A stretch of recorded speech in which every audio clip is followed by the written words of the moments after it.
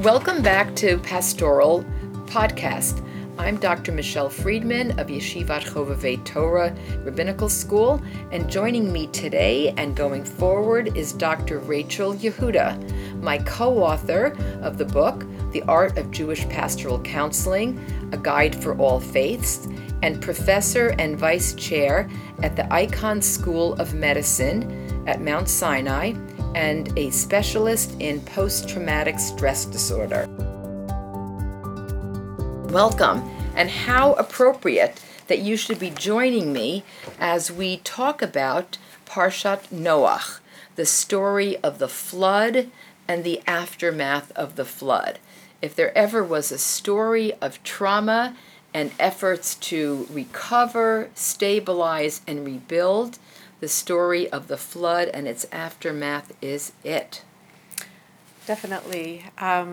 It's only the second parsha in the Bible, and in the first parsha we have God building the world, God creating the world, and as soon as it's created almost, God wants to destroy the world. And in fact, God chooses a handful of people to save, Noah and his family, and instructs Noah on how to save himself and the creations that God does not want destroyed in the form of the animals. And there's a flood and mass destruction of the world.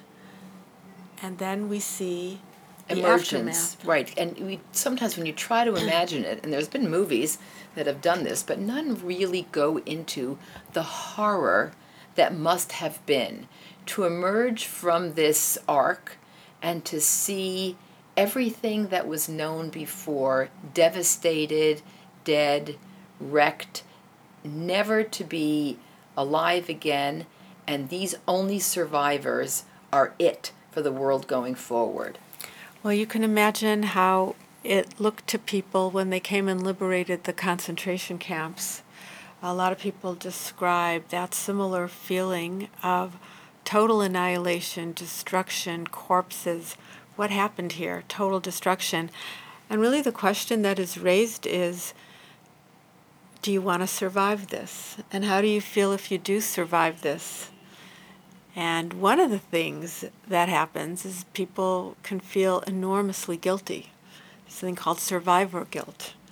And as much as we think that Noah and his family were thrilled to be saved while everyone else was destroyed, the story of the immediate aftermath of the flood really gives us a little bit of a different picture, and that's in chapter 9:20.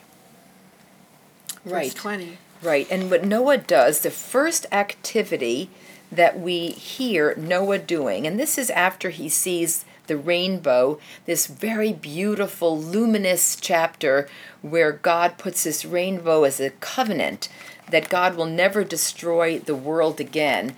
And we're all feeling like we're imagining a rainbow and the beautiful colors. And the next thing that happens after Noah and his sons and their families leave the ark is that Noah plants a vineyard, and the text is very eclipsed. Noah plants the vineyard, he drinks the wine, and he becomes drunk and uncovers himself. It's an incredibly, just think about how much time it would take to plant a vineyard for the grapes to grow, to make the wine. The text doesn't care about that. The text cares about the urgency of Noah getting himself drunk. Unfortunately, Michelle, this is a pretty common response to trauma, combat trauma, total destruction and devastation. It's a very human response. And the human response is, let me distance myself from my feelings and my reality in any way I can. One way is alcohol. I'm not suggesting that this is the appropriate way, but all too often the emotions of survival are so complex and so big that one needs to distance oneself from the way one is feeling by any means necessary. And here in the text, this was described as the go-to response to survival. Well, Rachel, you've seen an enormous number of people. You mentioned survivors before, Holocaust survivors, and now you're talking about veterans. What helps people? Obviously, we're not promoting substances don't help people, whether it's alcohol or drugs or such. But what does help people recover from trauma, devastating trauma? Well, that's a very complex question because different people will really respond to different things. But one of the things that it takes is kind of trying to take stock of what happened, what it means, and how to go forward in a positive way.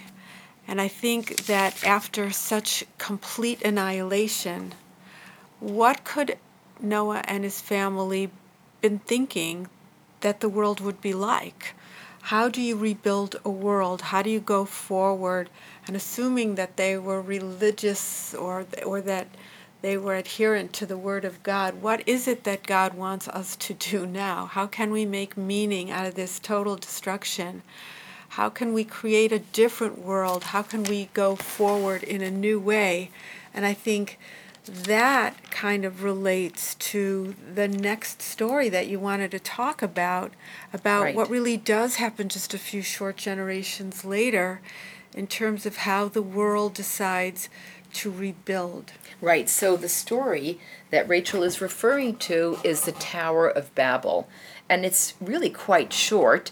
It's chapter 11, but it really is only 9 verses.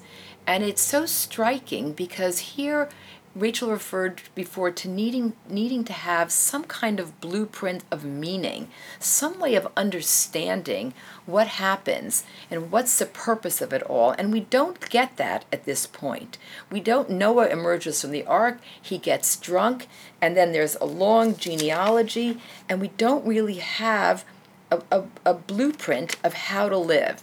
And the story that we do get is this seemingly misguided effort of these people getting together and collaborating to build a tower that's going to go into the heavens. And oftentimes the focus on this story is the challenge to God's dominion, that the people think that they can be so arrogant as to climb up to the heaven. But if you think about it on just the most childlike level, that if you had a lot of blocks or you had a lot of erector sets and you could build and build and build, it's going to topple over at some point. You're not going to get very far. It's a kind of, how many stories can a skyscraper go now? 100, 150? Where is it going to get you? And it seems like all of this effort, all this activity, all this collaboration, but really for what purpose? Well, I think that in the text they say, "Come, let us build us a city and a tower with its top to the sky to make a name for ourselves, else we'd be scattered all over the world." I think this was really some attempt to kind of unite. Now, maybe against God, maybe not. I think God felt that from the text. But really, it's a way of strength in numbers. But the question is whether they used this idea of coming together, which is an incredibly positive post-traumatic idea, to do something constructive. What is the most constructive thing they should have done with their ability to create? Is it a tower that goes all the way up? Is it to make a name for themselves? What might have been, and what is the inevitable outcome, really, of this kind of an endeavor? I think this has such resonance with contemporary times because we are in a time of needing to collaborate and needing to understand diverse opinions. And it seems that there's a lot of towers being built and a lot of silos where people are not collaborating in the purpose of enrichment or understanding, but actually to make themselves more important. So maybe one takeaway from this story is that a more adaptive, healthier, long-term, better response to trauma is not to try to be a big shot or to try to be stronger than the next person or the next team or the next party or the next whatever, but to to pause and to try to understand what people are saying and what people are feeling. Yeah, I mean, when I've read this text in the past, I haven't viewed it as a bad thing that there are different languages and that people are scattered all over the world. I mean, this is a little story of how that occurred. How did we go from a single to a world? And I think the idea here is that you can't have a singular perspective. You can't have a singular project and build something to the sky.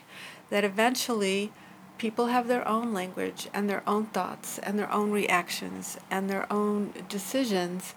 And it's almost a way of kind of rounding out the story by saying, well, when there's so much diversity, it's harder to destroy that world because there's just so much else going on. There's so many languages. There's also so much more opportunity. And so that's really another way that we can look at it. And then, of course, it goes into the genealogy. It just becomes a fact. And the world is now populated.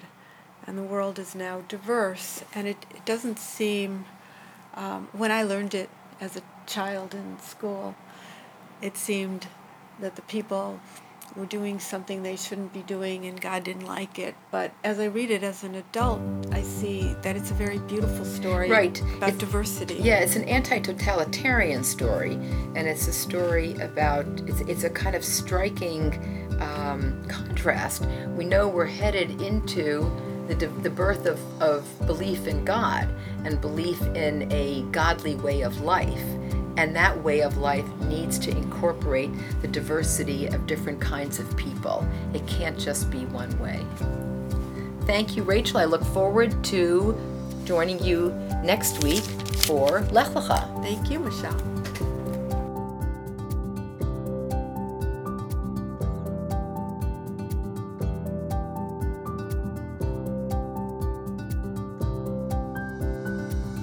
Thank you for listening to episode 2 of the Pastoral Parsha with Dr. Michelle Friedman and Rachel Yehuda. If you like this episode on Parshat Noah, please like and subscribe.